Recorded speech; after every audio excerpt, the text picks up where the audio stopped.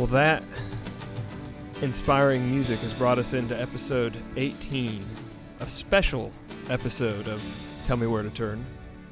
Special for a couple reasons. One is we're joined by the recently out of jail Point Break Dave. I am back once again.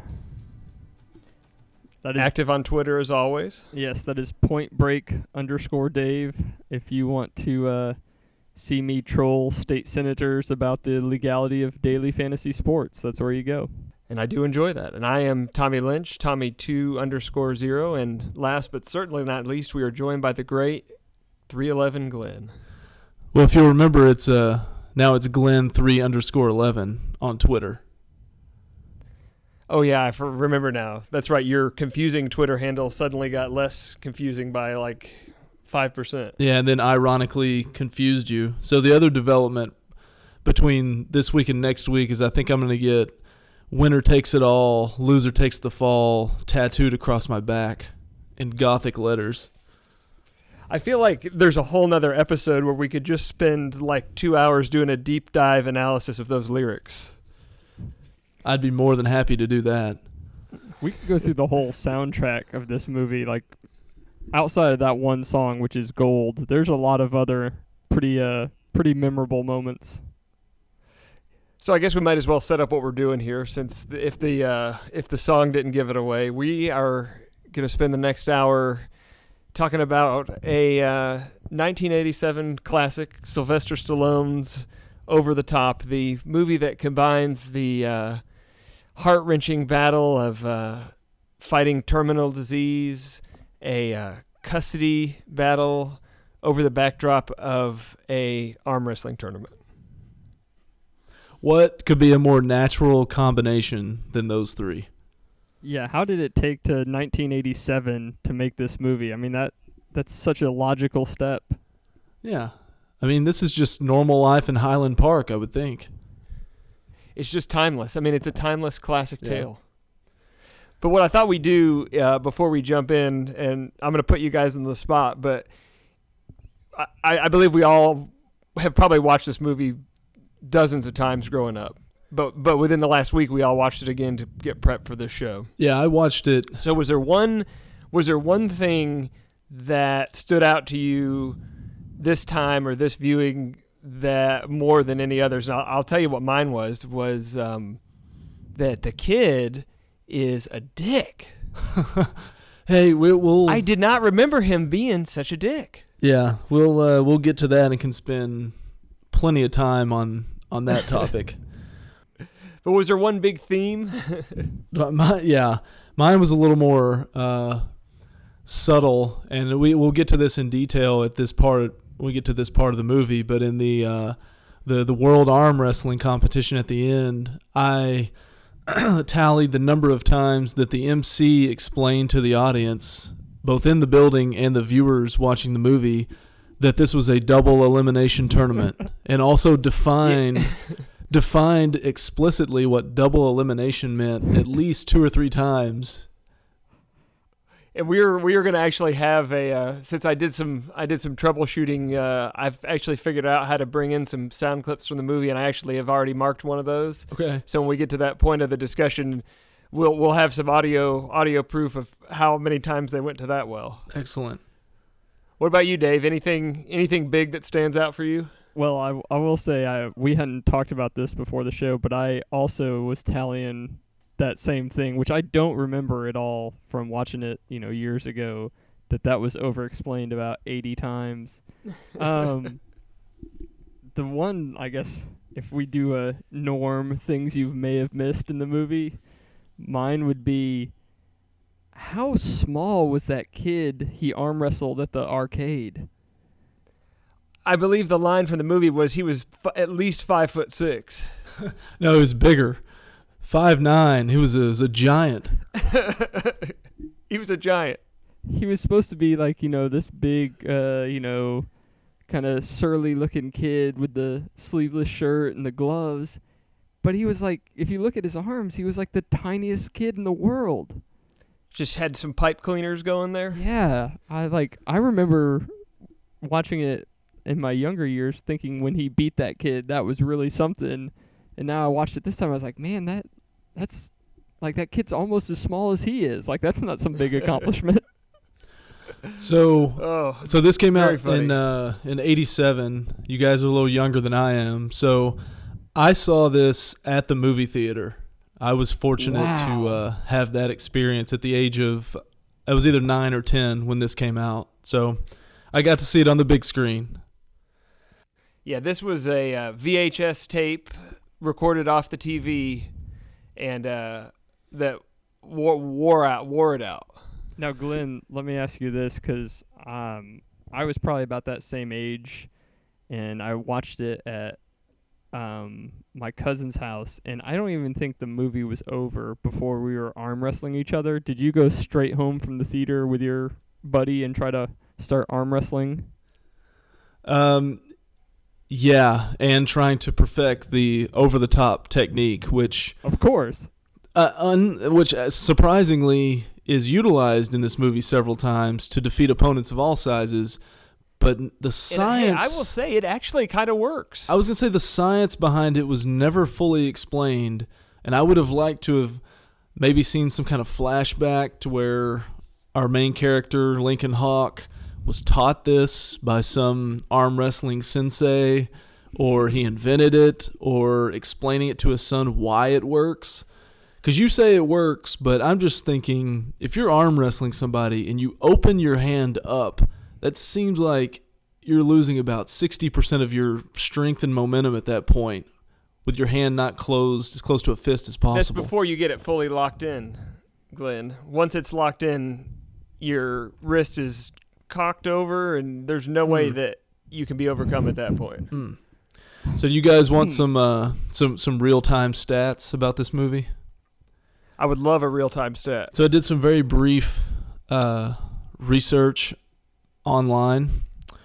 Movie debuted in 1987.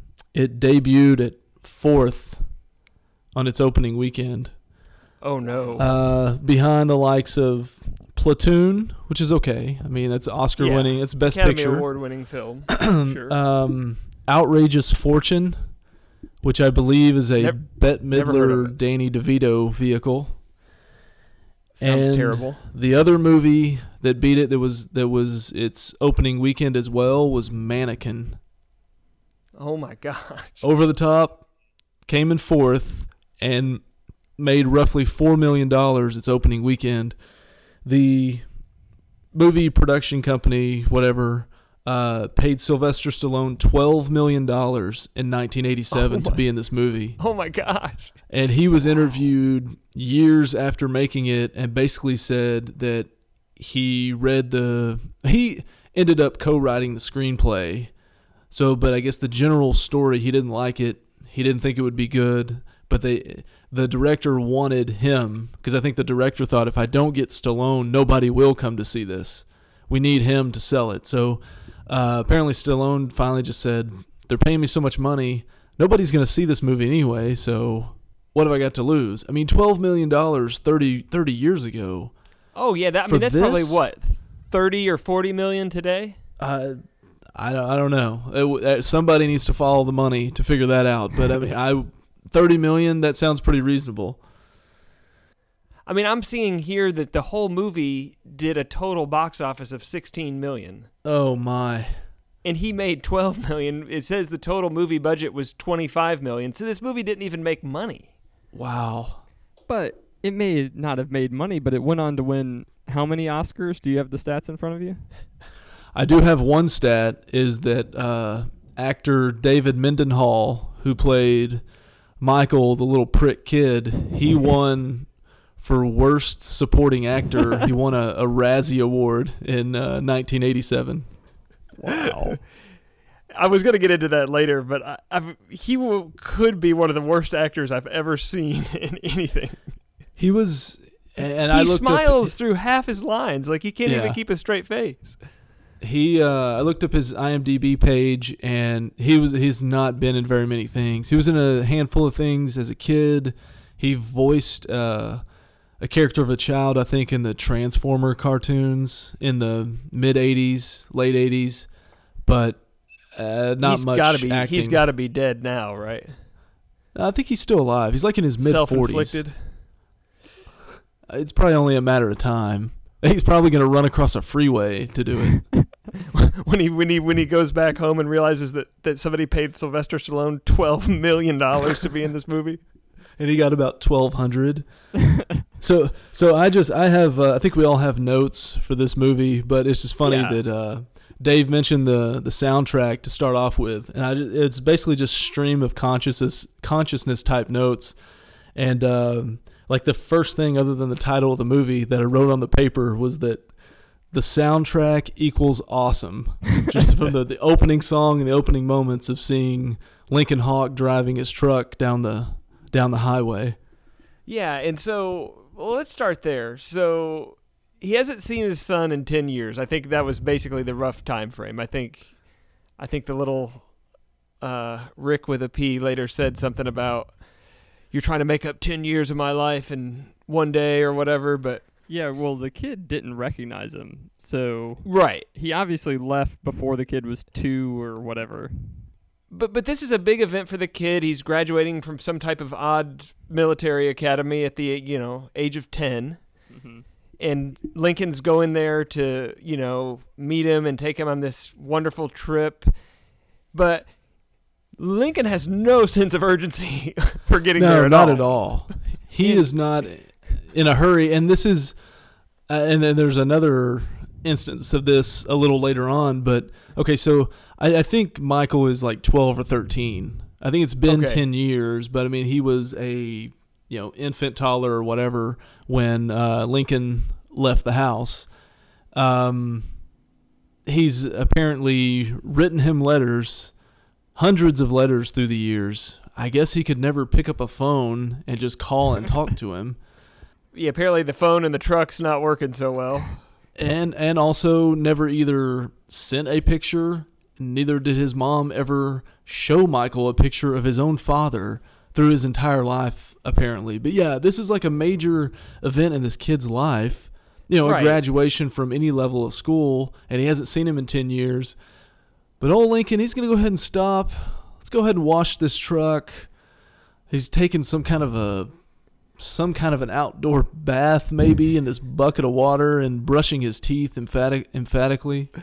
So he's going to roll up to this high-toned, country club-like setting. He's driving a semi-trailer truck detached from the trailer.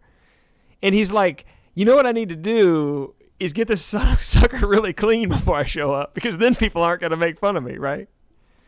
What I thought was really weird is just from the get-go, like they have the first, minute is kind of playing that, I don't know what the song is, triumphant music, and it shows him like driving like the most picturesque like highway you've ever seen, and it's like, oh man, trucking looks pretty good. And then like the very next second, he's brushing his teeth out of some bucket. Like you're like, well, is he supposed to like enjoy trucking, or is it supposed to be like the worst existence in the world? Like, what's happening?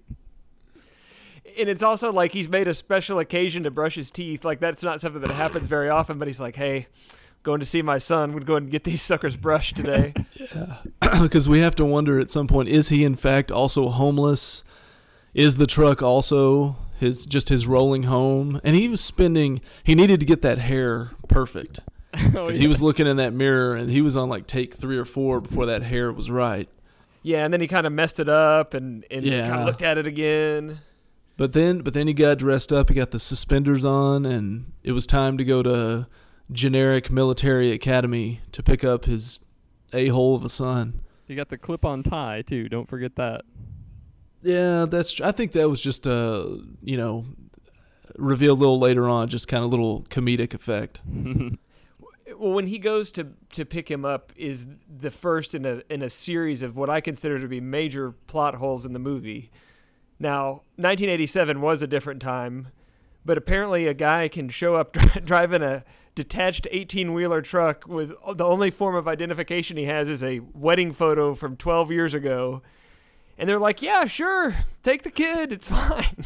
Yeah, nobody could ever fake something like that. Put him in that nasty truck that you just washed and head on out while his limousine's sitting there waiting to take him to the airport. Yeah, that's so peculiar. I mean, maybe we can assume he showed actual valid identification to the school personnel. He was just showing his son the picture just to show, hey, clearly I married your mom. You know, this is who I am. I mean, I guess there's other ways he could have showed he was married to her that would have been more offensive, so maybe it was a good thing. Watch this beta tape that I've saved for the last 10 years. Look at this picture, son. That's how you do it right there. And this was also, this first meeting at the school was also the first in a series of notes I wrote down, which is Grandpa, the wealthy grandfather figure, who seems to be hell-bent on raising Michael as his son, is never actually around. No, but he apparently owns and runs everything. I don't think we ever get specifically what he does, but he's uber rich, and then apparently owns his own trucking company when he tries Ironically to give, enough. Yeah, he tries to give Honk a $250,000 truck later on as a bribe to go away. And then Dave mentioned like the opening scene, it was real inspirational, you know, viewpoints and everything. We're driving down the highway, trucking is great, it's, you know, we're super classy here. And then I noticed it's showing his truck, and it shows like the mud flaps in the back, and then one side it says passing side and the other side says suicide. Yeah. I was a big fan of that. I think I actually ran that back and just watched it again. So what you're saying is Hawk had bits.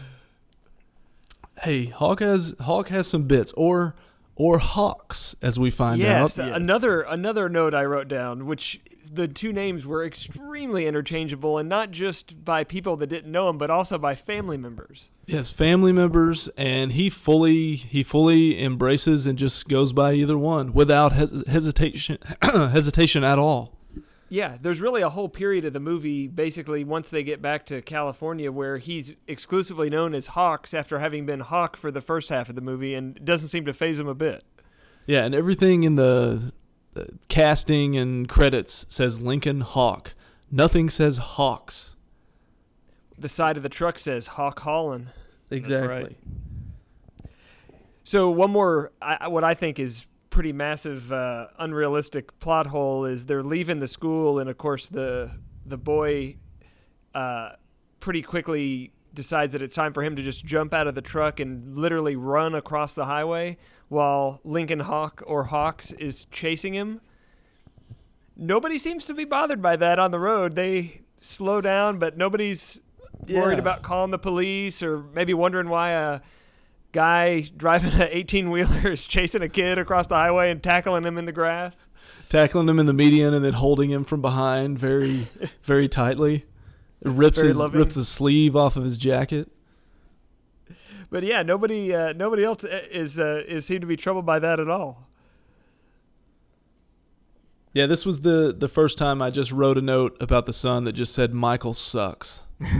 Michael sucks. Well, Michael is a prick. Let's just be honest. And the way he talked to Lincoln Hawk or Hawks, so disrespectful. All right, so should we move on to the where they go to the diner after he convinces him to get back in the truck? It's not just a diner; it's a steakhouse. It is. Do truck stops usually have full bars too? Because I feel that's really odd. It was a different time. I guess so, but I mean, everybody there allegedly should be a trucker that's driving cross country, but they have a completely full bar going there. Yeah, that seems ill-advised. I think we reserve that just for pilots and not truckers. And has there ever been a truck stop more crowded than that place? My goodness. There was literally hundreds of people in that place. Everyone knows Lincoln Hawks too, or Hawk, like the waitress, like other people. I mean, aren't truckers by definition kind of transient and not, you wouldn't think he was a regular unless he does, like, I guess he could do short haul. But, yeah, so he's sitting there trying to enjoy a nice steak until his stupid kid shames him into getting a salad or whatever. And there's no way, and I'll let you proceed, but there's no way in this place that they have tuna salad and wheat toast. And like spring water or whatever he asked for. Yeah, spring water. They're going to go like dip a glass in the toilet. Here's your spring water. There's no doubt there was a lot of pubes in whatever that kid ended up getting. Especially in the 80s. Oh, man. So, which brings us to the first thing that made me wonder is to go back a few episodes when we were on our baseball trip. You know, we were obviously dining at local establishments. Not once did anyone come up and challenge us to an arm wrestling match. And I feel like we may have missed an opportunity there because that happens all the time, apparently. And I'm pretty sure we never met anybody named Smasher either. Yeah, it was So the great. Smasher. And what was Bull Hurley doing there? He was just hiding in the back room for some reason. But we find out that he is a trucker. He is a trucker, but is it kind of coincidental that the 5-time world arm wrestling champion just happens to be there at the same time? Yeah, that is very convenient. I will say we'll talk more about Bull Hurley, but I'm as big a Stallone fan as you can find out there, but Bull Hurley is the best thing about this movie. No doubt. Oh, before we move on, so Smasher and Lincoln Hawk just happen to have $1,000 in cash on them? There's no way Smasher has $1,000. That's That the was most the bet. preposterous part. In a movie that's completely full of ridiculous moments, maybe the most unbelievable thing in the whole movie is that Smasher has $1,000. There's no way. Hawk knows that he doesn't need it because he's not going to lose. Good point. Good point. The other thing I found funny is, so the kid is supposed to be, you know, Mr. Genius. He just gave this long lecture about calories and fat content. And then after, spoiler alert, Lincoln Hawk beats Smasher for the $1,000. Oh, man, I was going to watch the rest of it later. Sorry. The kid, like, gets all upset and is like, you hustled that guy. And if you watch it, like, the guy comes up, challenges him for $1,000. Like, there's no, like, you know, Stallone didn't, like, well, let's, you know, throw a match for 100 and then try to get him to bet 1,000. Like, it was the exact opposite of hustling. Yeah, I noticed that too. But again, I just kind of filed that under I hate this kid. And there's anything he can say, I'm just going to roll my eyes. And then the last thing that happens before we'll leave that scene is Hawk has his first kind of face-to-face with Bull, and we're presented with the fact that there is a big arm wrestling event looming in Vegas. I think the "Let's wait till Vegas" was the line that was thrown out there. Why wouldn't Bull Hurley want to wait till Vegas? I guess the idea was he wanted to beat him, but he didn't think that Hawk would make it to the finals in Vegas. Well, and Smasher had obviously just tired him out, and he knew Hawk had a fresh $1,000 on him. That's true. So why wouldn't he? He's But I mean, Bull the Hurley. title and $100,000's on the line in Vegas, and he's just gonna throw down for just a mere double or nothing there at, you know, Jody's truck stop And Steakhouse. I was gonna say one thing about the. This is we're 15 minutes into the movie, so we got to get some arm wrestling in, and like he's going against the Smasher, and the Smasher's assistant or posse or whatever is like slapping him in the face to get him ready. Oh, yes. And that seems utterly ridiculous. It is utterly ridiculous, but equally as utterly ridiculous is there used to be this show, I think it came on either 2 or 3 years ago on AMC, and it was called Game of Arms. I watched that because they had, like, teams, yeah. Like the New York whatever. It was like New York and Kansas City and Florida. Like Florida and Louisiana, like the most wheels-off places in the world, of course, have arm wrestling teams. But yeah, they would travel around against each other, and each guy had like his own thing before he went out there. I don't remember anybody being slapped in the face, but they would do some weird stuff, and maybe they're just playing to the camera, to the show, but they would do some unusual stuff before they went up there. So getting slapped in the face a few times, maybe not that crazy for someone who actually arm wrestles for money.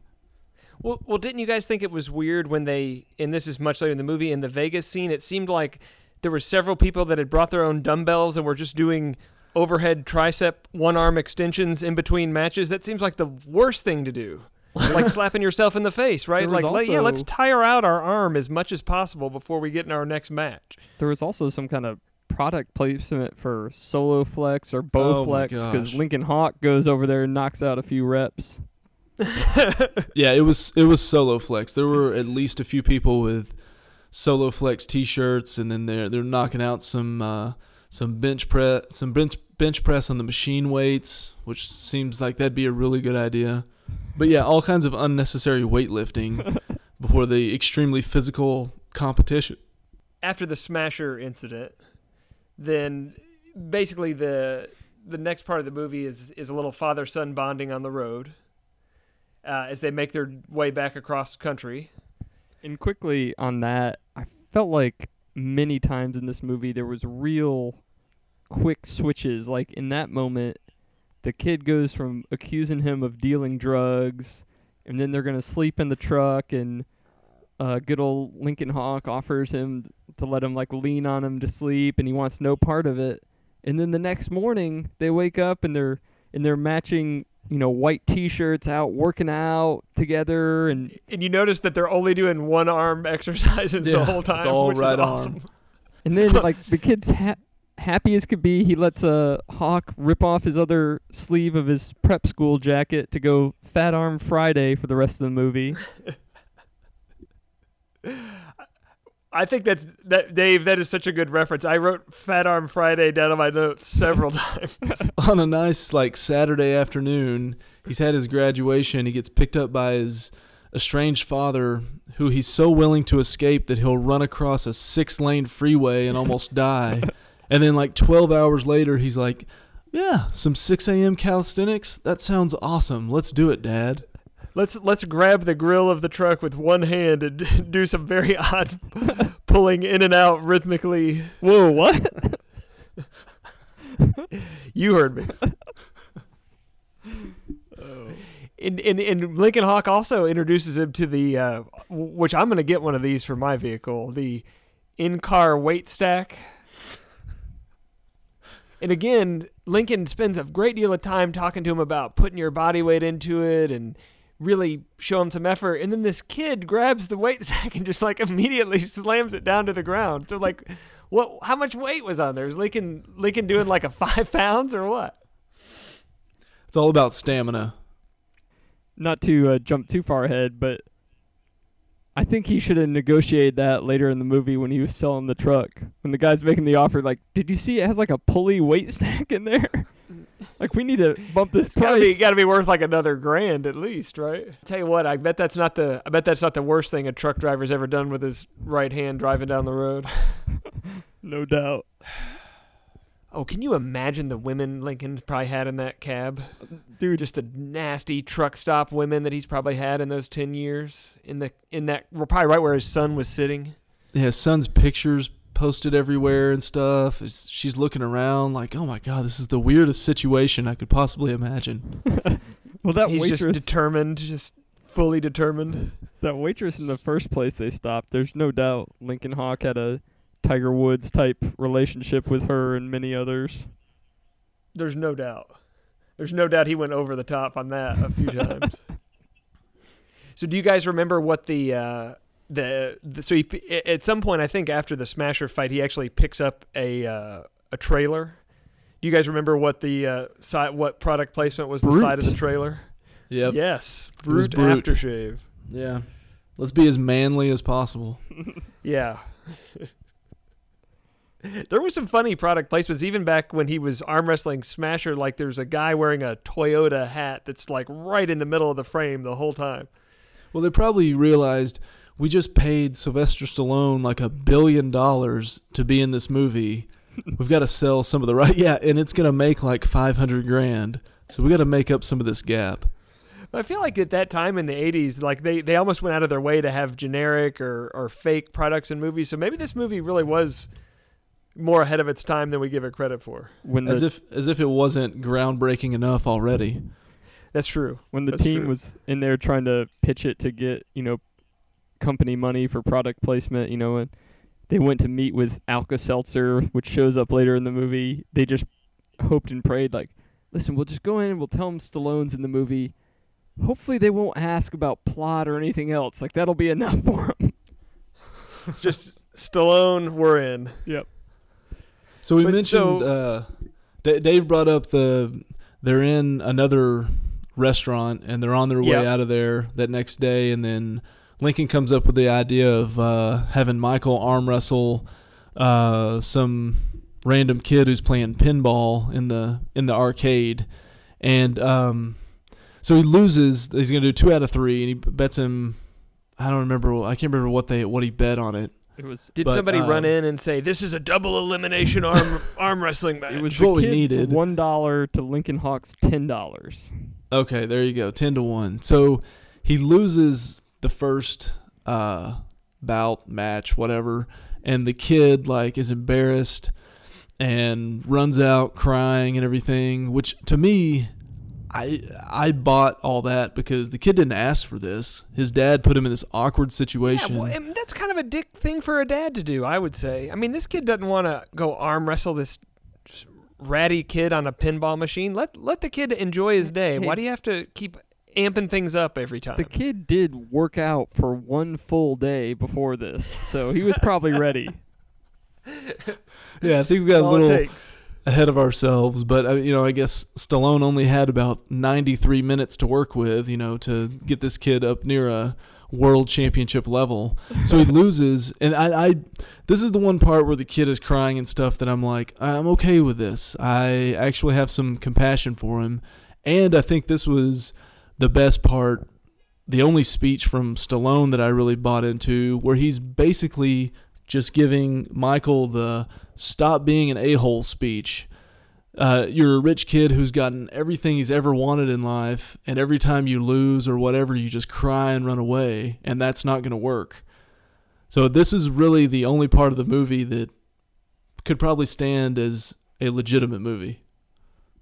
Legitimate parenting advice. Yeah. After you got your kid into an arm wrestling match he didn't want to be in the first place, then you really Hey. give him some inspiring words of not quitting. Yeah. Whenever life forces you into something you don't want to do, make sure you don't quit, because the world never meets you halfway. Yeah. So do you think maybe Stallone could have had the hashtag never ever quit? He could have been the first one. It could have been the inspiration for Banny Rooster. I feel So like something important takes place right after this arm wrestling match ends. Well, real quick, on the arm wrestling match, didn't you feel like the random kid that was playing pinball was overly mouthy to a kid whose huge dad was there? Yes, no kid's going to act like that if Sylvester Stallone is standing behind him. Yeah. It's ridiculous. Oh, so they're leaving the arm wrestling match, and they're on the payphone to the mom, and the kid gets grabbed by these guys in a white pickup truck. Oh yeah, And it's we like have a we have our kidnapping first taking kid. place. Yeah, have our first actual kidnapping after Yes. what appears to be a dad potentially kidnapping his son, at least to the outside, novice viewer. We have a real kidnapping this time. Yeah, and how is Sylvester Stallone going to be able to fight off these kidnappers when he can really only throw right-hand punches? Because he hasn't been training any other way. But he does some pretty heroic driving in the old 18-wheeler, which somehow miraculously has lost its trailer between going in and coming out of the truck stop. Is that true? feel Was like it there when they pulled up? Well, yeah, when they pulled in there, they were towing the brute trailer. When they left, the thing was unhooked. You know what? You're right. feel like But they I think he covered does that. say something to like the attendant, like take care of it Yeah. or something. Yeah, they cover. And They he's probably can't. said that at a truck stop many times too. Believe me. They can't get his name right, but in the movie, but they did cover that. When they're walking They in, did he cover talks to that. somebody and he says, "Hey, can you take care of this? Take care of it for me," or something like that. So the kid gets grabbed by some hired goons that have been hired by the grandfather to bring Michael back home. So Lincoln first has to fight off a third guy.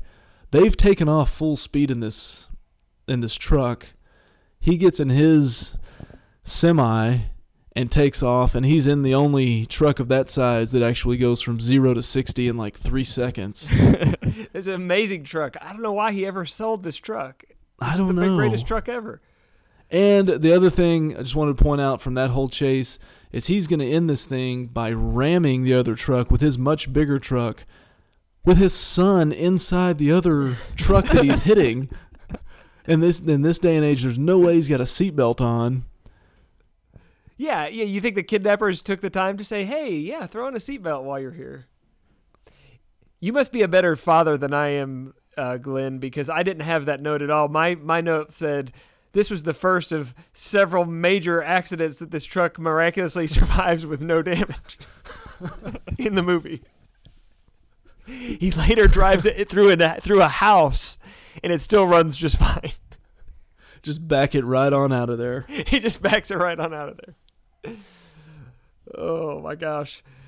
But somehow, despite not ever interfacing with the grandfather, to our knowledge, in the movie yet, Hawk immediately knows that the goons were sent by the grandfather. And yeah, that a weird note sense. is later in the movie, the grandfather's talking with his team of lawyers about getting custody, and he's all about like trying to figure things out legally. So you would think maybe that thought comes into mind when how it might play out in court if he goes and sends, his security to forcibly kidnap the kid at one point. Seems like a bad move, but I've not been to law school. Well, and I've got a funny note on that I'll bring up later. Yeah, the other observation about the kid is that he's literally, within minutes of this kidnapping, he's been beaten at arm wrestling, and he storms out of a place crying and screaming.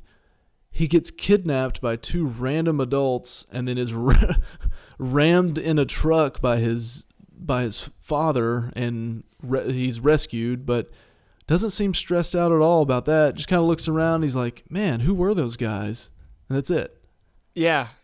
That kid's got ice water running through his veins, but after you've run across 6 lanes of traffic, probably nothing really gets your heart rate up after that. That's true. So after that, they continue on and make it back to California to the hospital to visit the mother. And that was the whole point. This was the mom's idea for them to be together and bond, and they were going to drive from wherever this school was to where she's in the hospital because she is scheduled for a heart procedure, which finally they explained what was wrong with her. Yeah. Because she just seemed to have a general case of not doing well, and that was it. Nothing else was and explained. Progressively not doing well in worse and worse every time they would talk to her. She went from sitting up to like barely able to form a sentence by the last phone call. And clearly they were supposed to arrive prior to the surgery. It wasn't like a surprise, like the surgery got moved up. I didn't get that feeling at all. I got the feeling they were just late. Yeah, he referenced the amount of time he thought it would take, and he said something, the surgery's on Wednesday, early on. But yeah, they dicked around too much and arm wrestled Smasher and tried to get in fights, and look where that got them. Yep. Yeah, they got there a little late. And in this case, unfortunately, Mom was no longer with us by the time they arrived at the hospital. And then, in typical Michael fashion, he sprints out of the hospital for the next implausible moment in the movie. Again, being chased by the trucker, Hawks. He hails a cab while Hawks is chasing him, and the cab driver lets him get in and then just takes off. Yeah, you're while 12. Hawks is running towards the cab, and that's fine. That's normal behavior, apparently. Yeah, you're 12 and there's an adult running after you. Yeah, where do you want to go? Just tell me the address. And the cab driver he just takes out of there like it's no big thing. And then I think after that we're treated to the funeral scene, which The Indeed. funeral scene is the third time now that Hawk has shown up extremely late for a very important event. he's a man right. that he will soon be, spoiler alert, the world champion of arm wrestling, and I have to assume a well-known and dependable trucker. But if you have a graduation, a surgery, a wedding, a funeral, he's going to be there about 90% of the way through or after you're already dead. But that's right. They were at the grave. I don't think they'd put the casket in the ground, but they had pretty much completed the entire graveside service. And then here comes Hawk. Walking up with his flowers, and everyone else already has theirs on the casket. The minister's almost done. Yeah. And then I think they take it from there to the very reflective part of the movie where you have the dramatic shot of Hawk just sitting on the back of his truck, kind of glancing out into the sunset. Is he pulled up along parked the beach? Yeah, I was going to say, is he parked literally on the beach? There's no way he's getting out of there without a tow, right? That's why he was so reflective, because he was just sitting there like, what the hell have I done? Just waiting for somebody to pull him out of there. There's literally no way I'm getting out of here. He's real reflective because he's waiting on Bull Hurley to show up and tow him out. Oh, but then he heads from the beach to back to Grandpa's house. And one thing I was perplexed by, maybe you guys can answer me. I mean, Grandpa, for all intents and purposes of this movie, is at least presented to be a legitimate businessman. Wealthy, sure, but legitimate. Well, when Hawk pulls up to his house, he's got like the mafia boss level of security. He's got guards in a guard shack. He's got people standing at the gate. He's got Terry Funk. I was so former excited ECW great. when I saw Terry Funk. But they don't ever really give an explanation why he needs that level of security. I don't know. I mean, know. it seems like he's not in politics. He's not an elected official, but he's got this just outrageous security detail. Maybe he's a big-time coke dealer or something. I don't know. It's never explained, until we find out towards the end that he owns a trucking company. Conveniently, he crossed Lincoln Hawk. When you do that, you get as much security as you can find. Boy, and this was not enough in this case. And Lincoln Hawk's character goes from like totally subdued and calm to absolutely insane at the snap of a finger. Just like his truck, he goes from 0 to 60 in 3 seconds. I mean, he drives up, or he parks. He walks up, and the mafia that's there just impolitely tells him, he needs to get out and he's not wanted on the property. Just kind of calmly says, okay, and walks away.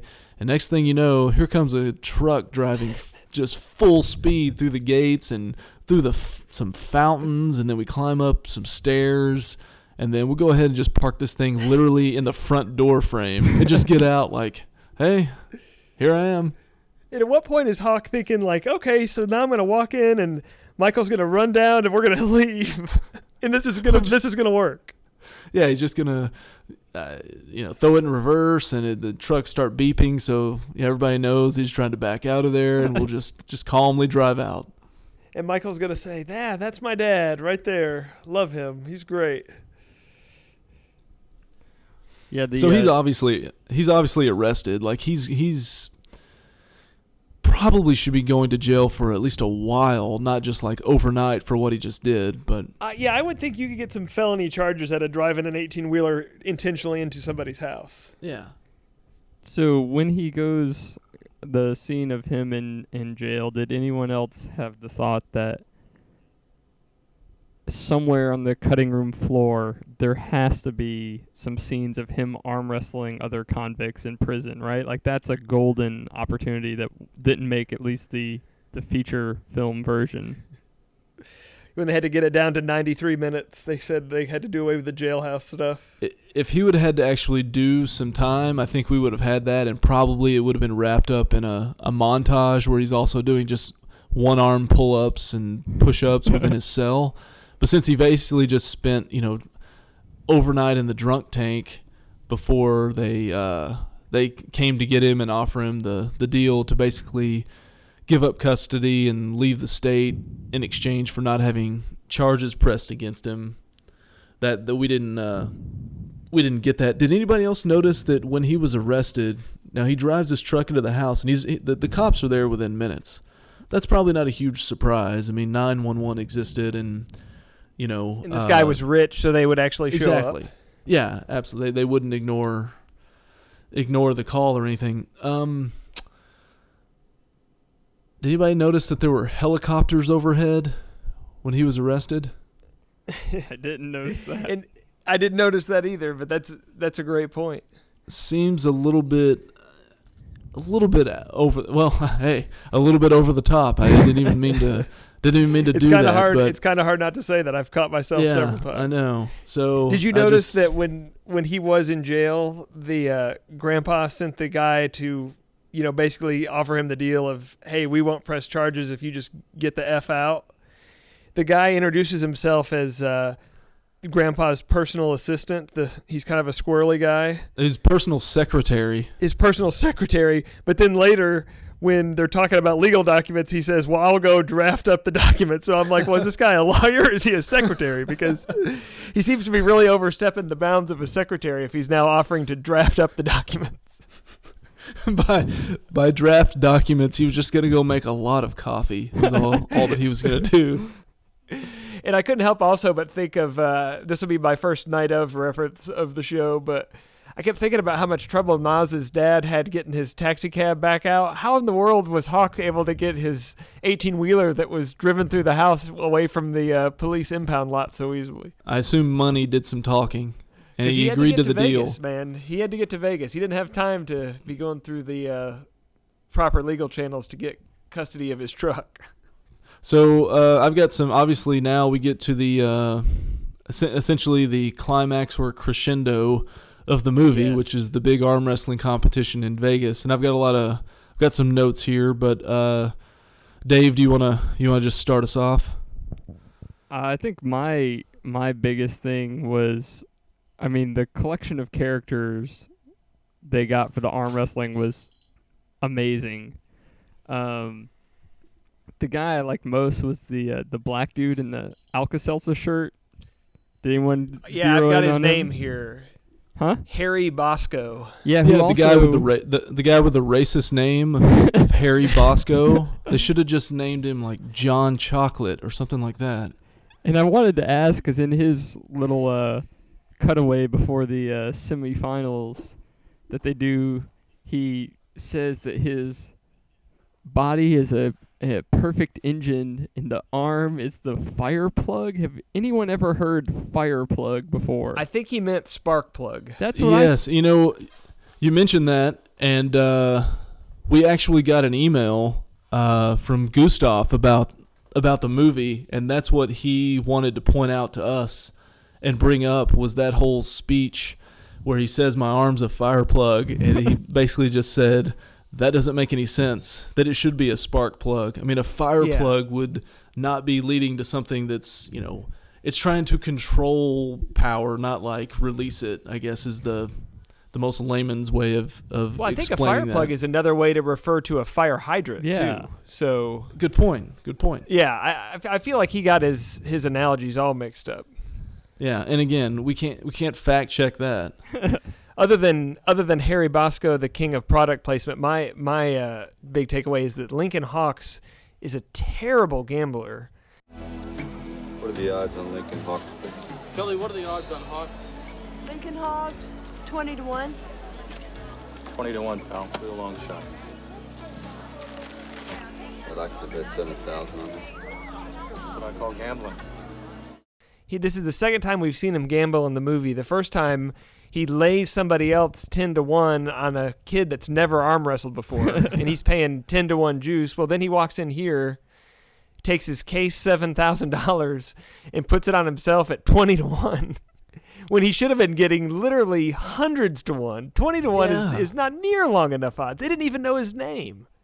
Yeah, and that's what I just shook my head, and that didn't register with me. He should have been part of the what in Vegas Just terms others, is called the field, yeah. other bet.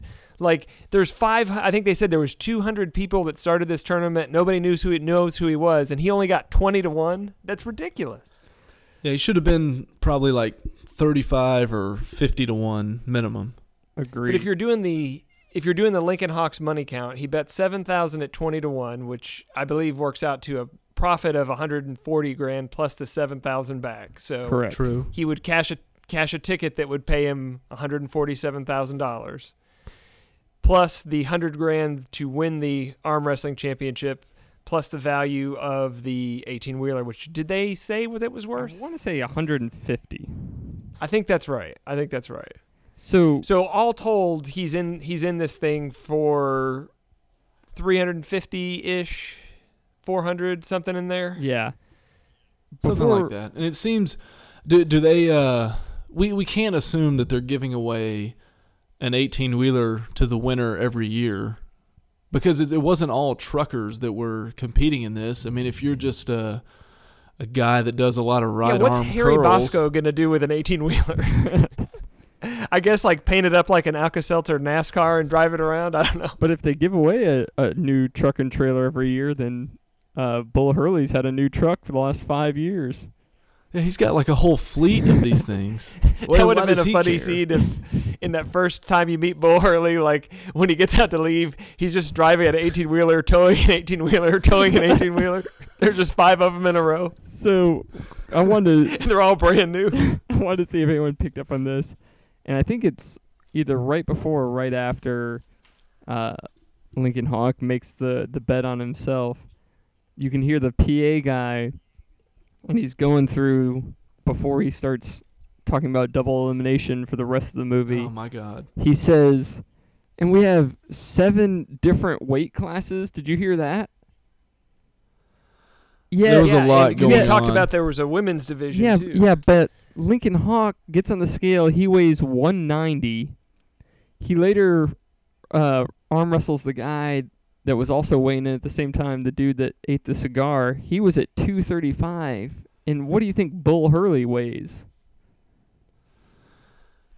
I just felt like there was a lot of disconnect. Like, what are these weight classes if the 190-pound guy's wrestling Bull Hurley, who's got to be pushing 300?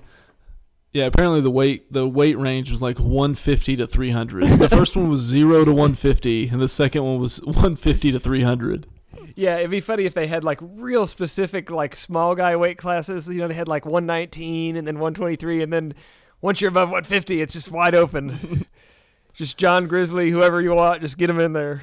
So Did you guys also notice that during like any of the scenes, and this goes right down to the finals? So, well, first of all, I mean, this is like a Fat Arm Friday orgy going on there. You ain't lying. Everywhere.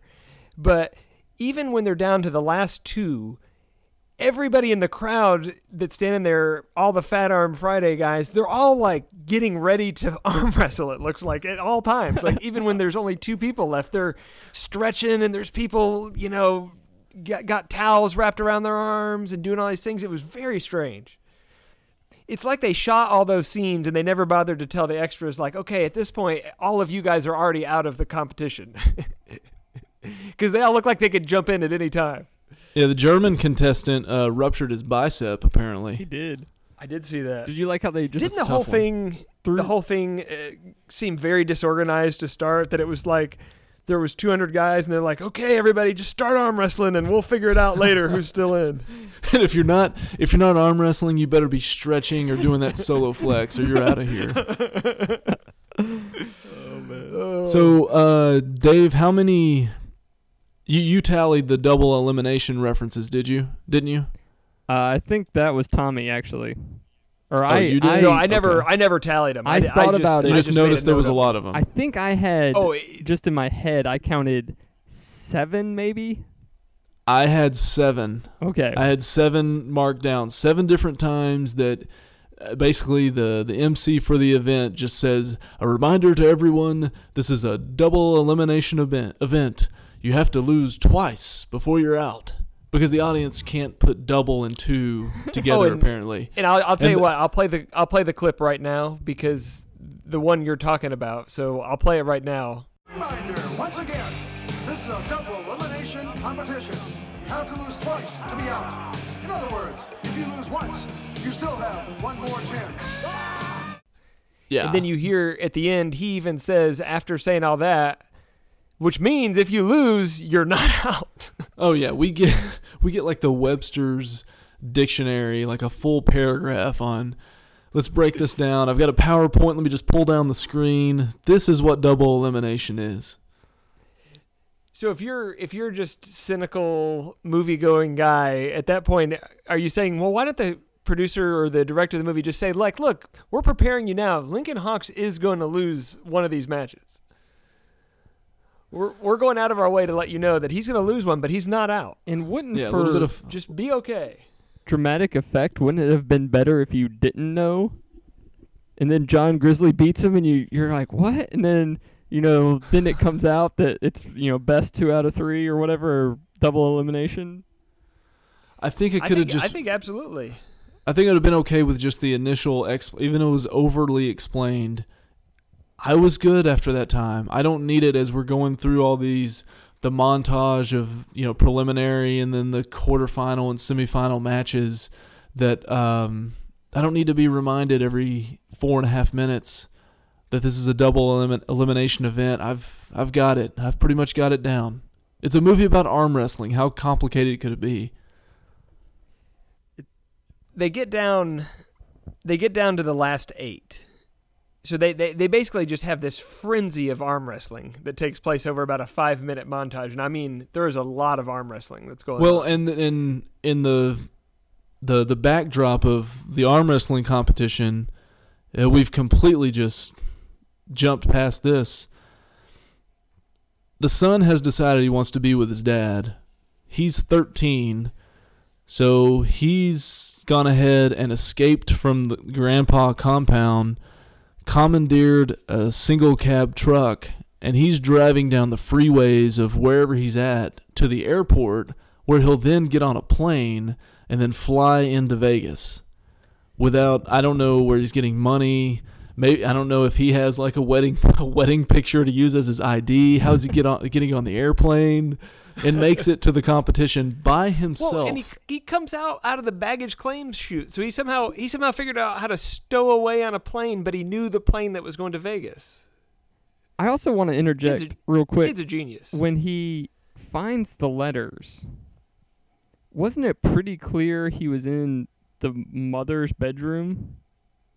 Yeah, that had to be because they were in like a purse that she had in that drawer. Exactly. So why didn't she ever give him? Like, if he was snooping around the grandfather's like locked office and found him, that would be something. There's a chance this whole heart condition was just made up just to hide her insanity. And that's why Lincoln Hawk left to begin with, because she was crazy. You could be right. You could be right. But Dave makes a great point, though. You expect those letters to be in some seedy safe in the grandpa's, office, not just pretty easily accessible in mom's drawer. And why didn't she ever give them to him? Like, hey, your dad wrote you or sent you a birthday card. I know he left. He's got his reasons, but he still loves you, as opposed to just, let's just let a decade go by, and then this guy in a truck's going to pick you up and take you to a diner. The way I think it went down, Glenn, is that she was really bitter that he left, and she started hiding the letters, and then right before she went to the hospital, she watched Planes, Trains, and Automobiles and was like, well, maybe if I put him in a car with his dad, everything will be fine and they'll become friends. That's the only thing I can think of. I have a feeling that we might all watch Planes, Trains, and Automobiles sometime within the next 60 days. And just got a feeling. Do the same thing, and then we can maybe compare and contrast these two pieces of cinematic glory. That would be fun, because I have never seen that movie. Shame on you. You are missing out. It's good stuff. So okay. Going back, so the kids arrived at this point. They're about to go to the final 8, and they get a break. And Lincoln Hawks asks, how long do I have before I come back? And they tell him 30 minutes. And my immediate reaction is, oh, crap, he's going to get disqualified because he's going to show up 90 minutes later and the whole thing's going to be over. The competition's just cleared out. Like they're cleaning up all the drink cups and just sweeping up the floors and everything by the time he gets back. Yeah, exactly. And he'll have on a tie for some reason that we don't really understand. But during the break, Grandpa, who's now also made his way to Vegas, which, by the way, again, he figured out where the kid was headed, or at least where he thought he was headed, and he wants to come confront Hawks, but he has time to go ahead and rent out the presidential suite before he does so? Maybe he has one of those, like, the cell phones that they had in 1987 where he arranged all this ahead of time. So, But there's a yes. lot of assuming here, though. So Hawks is invited up to the presidential suite, and then, so hold on, I'm going to play a little clip here of Grandpa's offer to him. Down there in the parking lot, in front of the hotel. That's the finest rig that money can buy. If you want it, it's yours. Here's a check for $500,000. Take it and get the hell out of my life. What are you trying to do? I gave you custody of the boy. I signed papers. What more do you want? I'm trying to make things easy for you, Hawk. You don't need Michael as a meal ticket anymore. You're on a free ride. So take the truck, take the money, start a new life, start your own family. Got a family. This is over. I'm coming to get him. You're going back on your word. Yeah. You signed over custody, and Michael will never go with you because you're a loser. You've always been a loser.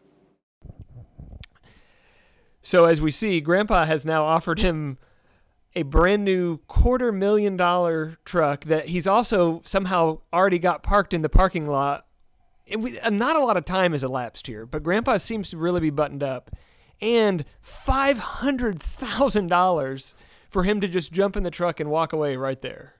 Now, keep in mind that Lincoln Hawk has already signed papers, which whether that would hold up in the end in court, I don't know, because a personal secretary drafted them, probably in crayon. But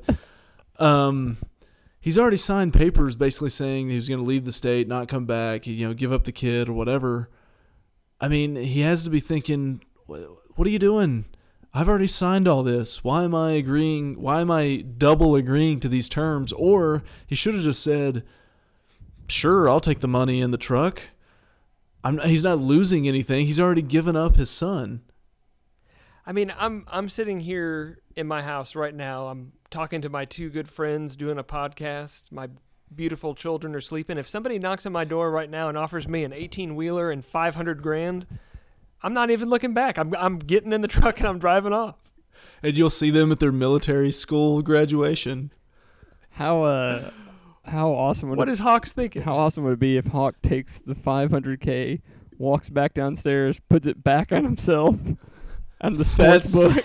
That's what should have happened here.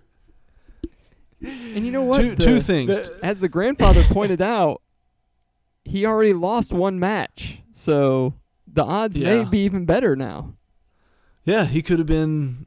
Yeah, he could get a super 25 to long 1. shot. Yeah, 25 to 1. But I thought that too. Like he should have said, "Yeah, I'll take the money," and then go and just put that on himself, and then somehow turn it into enough money to just buy out the grandpa and become the rich guy, and the grandpa, ends up in the gutter or something like that. I'm pretty sure, and I don't know.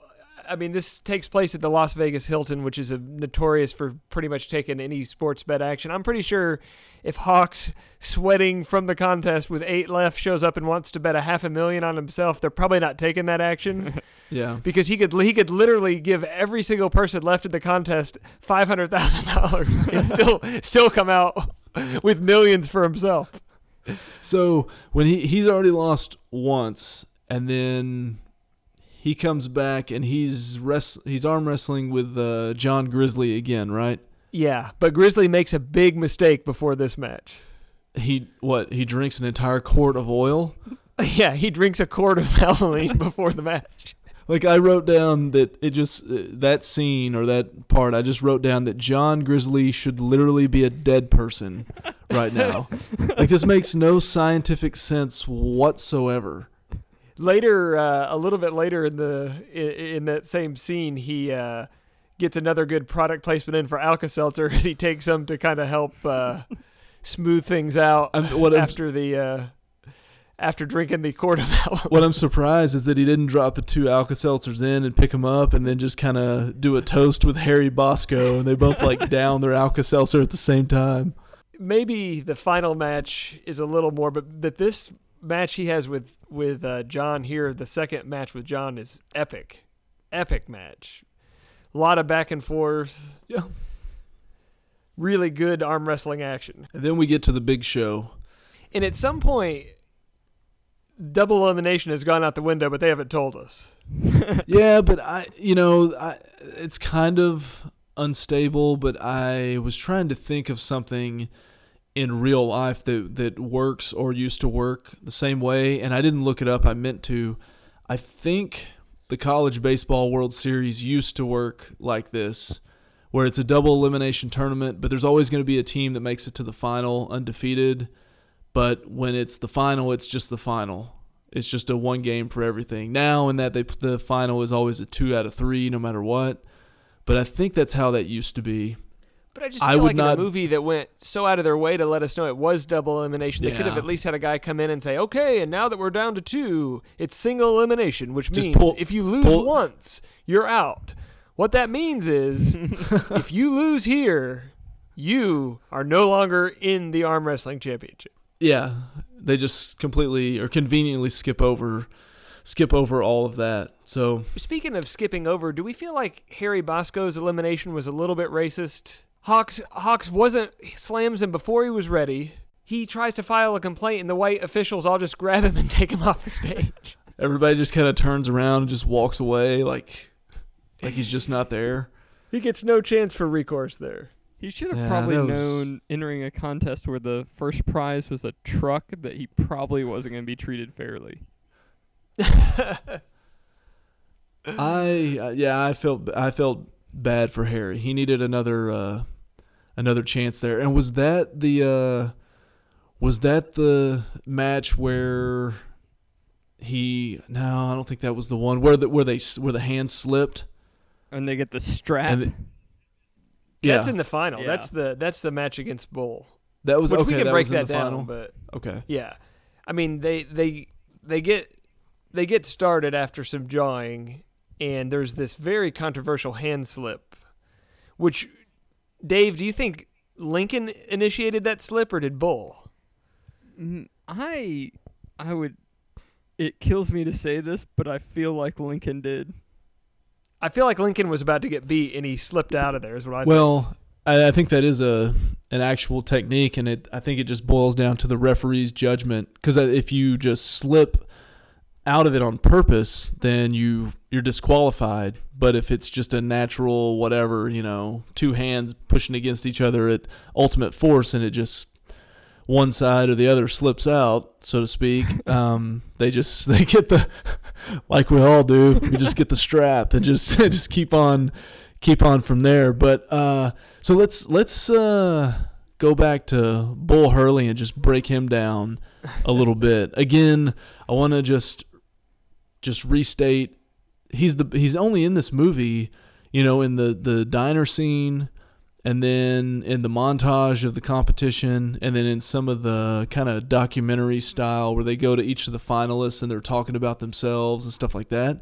Like, he's only in the movie for maybe 10 minutes max. Yeah. But he makes the best of that. I mean, just the idea of you're in this arm wrestling. He's a gigantic human being, too. Yeah. Just he's huge. And in real life, I think the actor died of a heart condition several years ago. But anyway, stay hard, Bull Hurley. Stay hard, that Bull Hurley. Much better Bring than the 20-1. Yeah, they were less than 20-1 for sure. So, but yeah, just the idea of he's in this arm wrestling match with this huge guy, and it's physically intense, but he has the ability to not only win but just yell at the guy. Well, one guy he just yells out, "You ain't shit," like that, and just slams his arm down on the table, and he's just repeatedly yelling at Lincoln that I own you through their entire final match.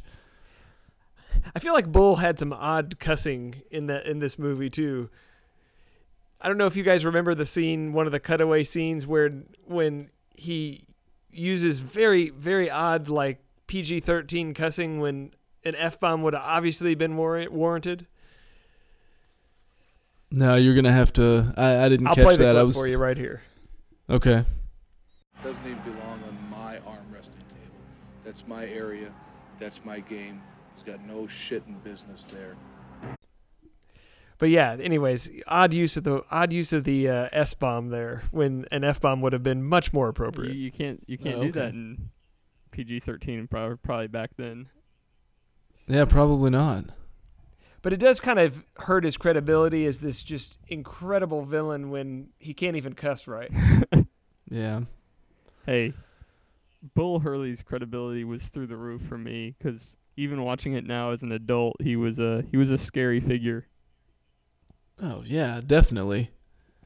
And there's no way, quote unquote, in real life that a guy Hawk size could ever win an arm wrestling match against a guy Bull size, right? I mean, that's not possible. Only if you use the over-the-top technique, clearly. Well, the only time they would ever actually be in competition with each other is in a tournament where the weight classes make no sense.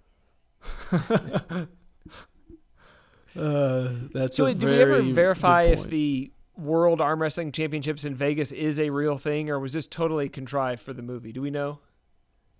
I don't know for sure. They have to have competitions like this. I don't know if they're that big or if they take place in Vegas, but I want to say on ESPN 9 or something like that, occasionally you'll find 30 minutes where it's an arm wrestling championship of some kind. So probably even worse than the arm wrestling championship. It's probably 3 or 4 years ago. I was in Vegas staying at the Riviera because I didn't have any money apparently, because why else would you stay there? But they were having... The Riviera's no more. It's I know. been blown up. Stay hard, Riviera.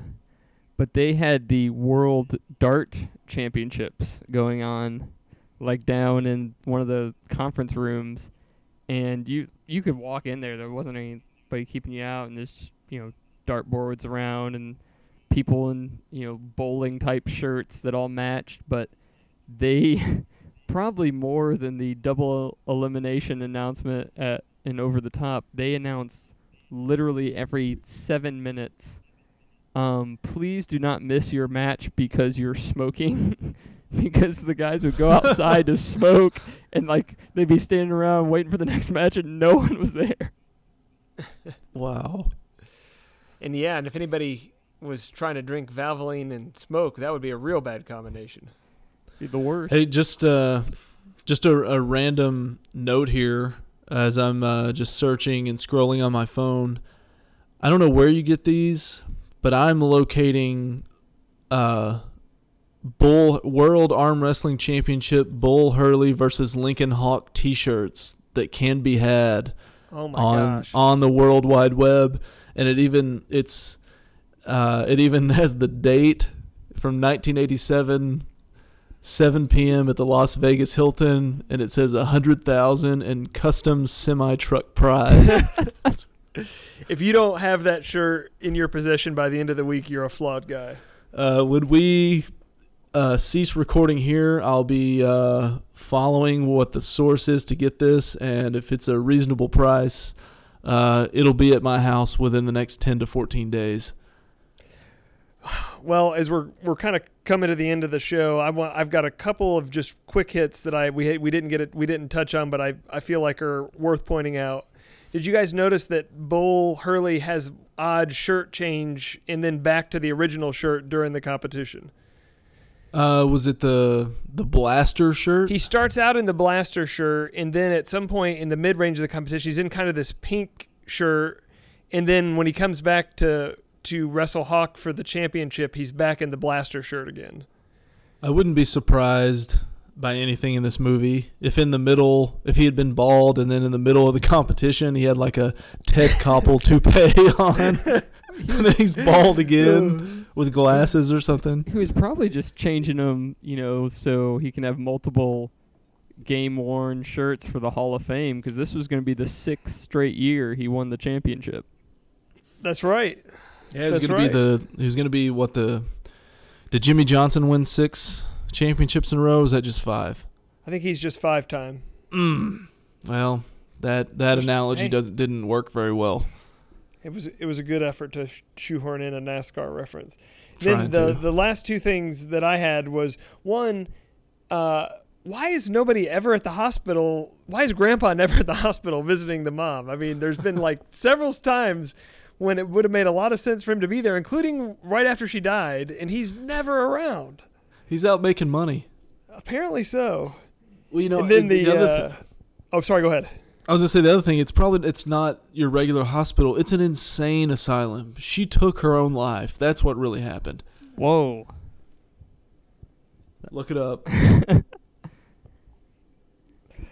I'm going to distance from that. And then the last thing I had is I did actually write down the name of the final competitors, the names of the final competitors, just to see if you guys remembered any of these guys. Do you remember Mad Dog Madison? Yeah, that was the guy in the white tank top who howled at the moon right before the competition started.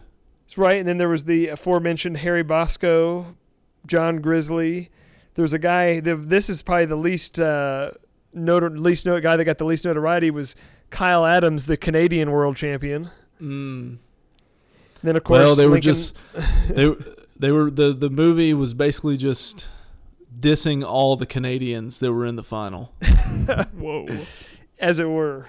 What a movie! So I guess we need to, for those that haven't seen it, Lincoln Hawk wins. He beats Bull Hurley. He uses the over the top technique, which this is difficult for an audio medium, but in the middle of the bout, he basically just repositions his fingers, which I guess just gives like a grip that cannot be overcome by the opponent. I didn't know if you guys noticed this. You had to have noticed it in the final. So they really wanted to emphasize as Hawk he's almost beat in this. Like his hand is down almost all the way to the mat, and he does the over the top technique, which they show it in slow motion, but it seemed like that Stallone was also doing it in slow motion, so it was like slow motion in slow motion, just for added emphasis. Super slow motion. And it had to be hard to do when you were strapped in too. It's got to be. Yeah. And technically speaking, when so that he slips out and they put the strap on him, and then Bull Hurley like punches Lincoln Hawk in the face and bloodies his nose before they start again. That's bad form. And issues the great line of, "Does your nose hurt, Hawks?" Yeah. Real competition, he would have just been disqualified on the spot. It would have been the most non-dramatic ending ever. They screw Harry Bosco, and then they let Bull get away with that trash? Dude, you think Bull is the franchise. He's the cornerstone of the arm wrestling community. They're not going to kick him out. If Harry Bosco would have done that, he would have never seen light of day again, the way this movie was headed. That's true. We also didn't discuss poor Terry Funk getting thrown through the glass doors. Yeah, we can jump back and forth, but yeah, he's got to take a bump somewhere in the movie. Of course. There would have been no personal secretary showing up to save Harry Bosco like came to cut a deal with Lincoln Hawk. So I guess my final note about the movie was just simply, I love this movie. This movie's great. Yeah, four thumbs up for me. It's almost perfect. It's almost the perfect movie. Yeah, despite minor faults and edits and all that, it's still top tier of great movies of all time. No, and then they take off at the end of the movie, father and son, and the 18-wheeler. Lincoln's decided, his son doesn't need to go to school anymore. They're just going to hit the road as a father and son team and start their own company. Very vague. I wonder if the mom had life insurance. I mean, there's so much money in that family. There's no question she did. There's no question she did. And you know what? Hawks will probably take that life insurance money and try to bet on Mr. T and Rocky 3. You're way screwed up on your dates. He'd have to bet on Tommy the Machine Gun in Rocky 5, but is that true? Whatever. Were all the first 4 Rockies released prior to Over the Top? Yeah. Yeah, they were through 4 already. I think Rocky 4 was either in 85 or 86. This was released in 87. So hey, do you want a quick after Drago killed Apollo then? Yeah, do you want a quick Stallone fun fact. Sure. As long as it'll only take 2 seconds. Did you know that he was the original choice to be the main character in Beverly Hills Cop? Oh, wow. No, I didn't. Really? So obviously, and I know this because I'm a bit of a aficionado of Sylvester Stallone movies and stuff, but he obviously the plot line would have been slightly different, I think, if Stallone was playing the lead role in Beverly Hills Cop as opposed to Eddie Murphy, but he turned down the role because he was going to make the movie Rhinestone with Dolly Parton because he thought that movie might lead to him having some kind of singing career. Well, I mean, I think that's almost a show ender. I don't even know what else to say after that. That's just a fun fact. I thought we would just kind of end with that. So, Dave, we missed this at the beginning, but how was your pig semen trip? Man, I tell you what, I was listening to that episode, and I'm going to find the John Benet Ramsey's brother's lawyer that's suing CBS and sue you guys. I leave for one or a few shows, and all of a sudden I'm sharing time between Trump rallies and pig semen auctions, and neither of which are true. But So you weren't wearing your Made America Great Again cap when you were extracting the pig semen? no, I was not. So did they let you extract it fresh, or do you buy it when it's already extracted? How much? There was none of that being done, sold, auctioned, any such way. How much pineapple juice did they have the pigs drink before the extraction took place? Oh man. No, it was a pig auction, but it was live baby pigs. Not not what made the baby pigs. Oh man, just picturing you at a pig semen auction is just one of my favorite things to think about. Like almost like you're just standing at this assembly line, just counting the number of samples going by, just make sure it's right. I'll tell you this, man. You know, you marry into families and opens up a whole new world of things that you didn't know existed before. All right. Well, anything else before we close the book on this classic 80s arm wrestling child custody movie? No, I think our first movie review episode is a success, and I'd like to do it again sometime soon. Agree. All right. I think we'll have to figure out something for October. Yeah, I think next Friday we're going to be doing a little music talk as I get ready to head off to the Austin City Limits Festival, and maybe in the following weeks after that we can knock out another movie. So ACL is this weekend? It's 2 weekends. I'm going next weekend, so I'll be previewing it for next show. The weekend one actually starts tomorrow. Yeah, I've never been, and I'm just too many people. I think it would just be a miserable experience for me. But you be you, and hopefully you have fun seeing whoever's there. Band of Skulls and Jamiroquai. We'll get into it. We'll get into more detail on the next show for sure. All right, Dave. It was good to have you back, and hopefully we'll have you back again after your next Productive Matter auction or whatever you're up to. Hey, thanks for having me, and I'll be sure to keep you updated if I go to any more of those.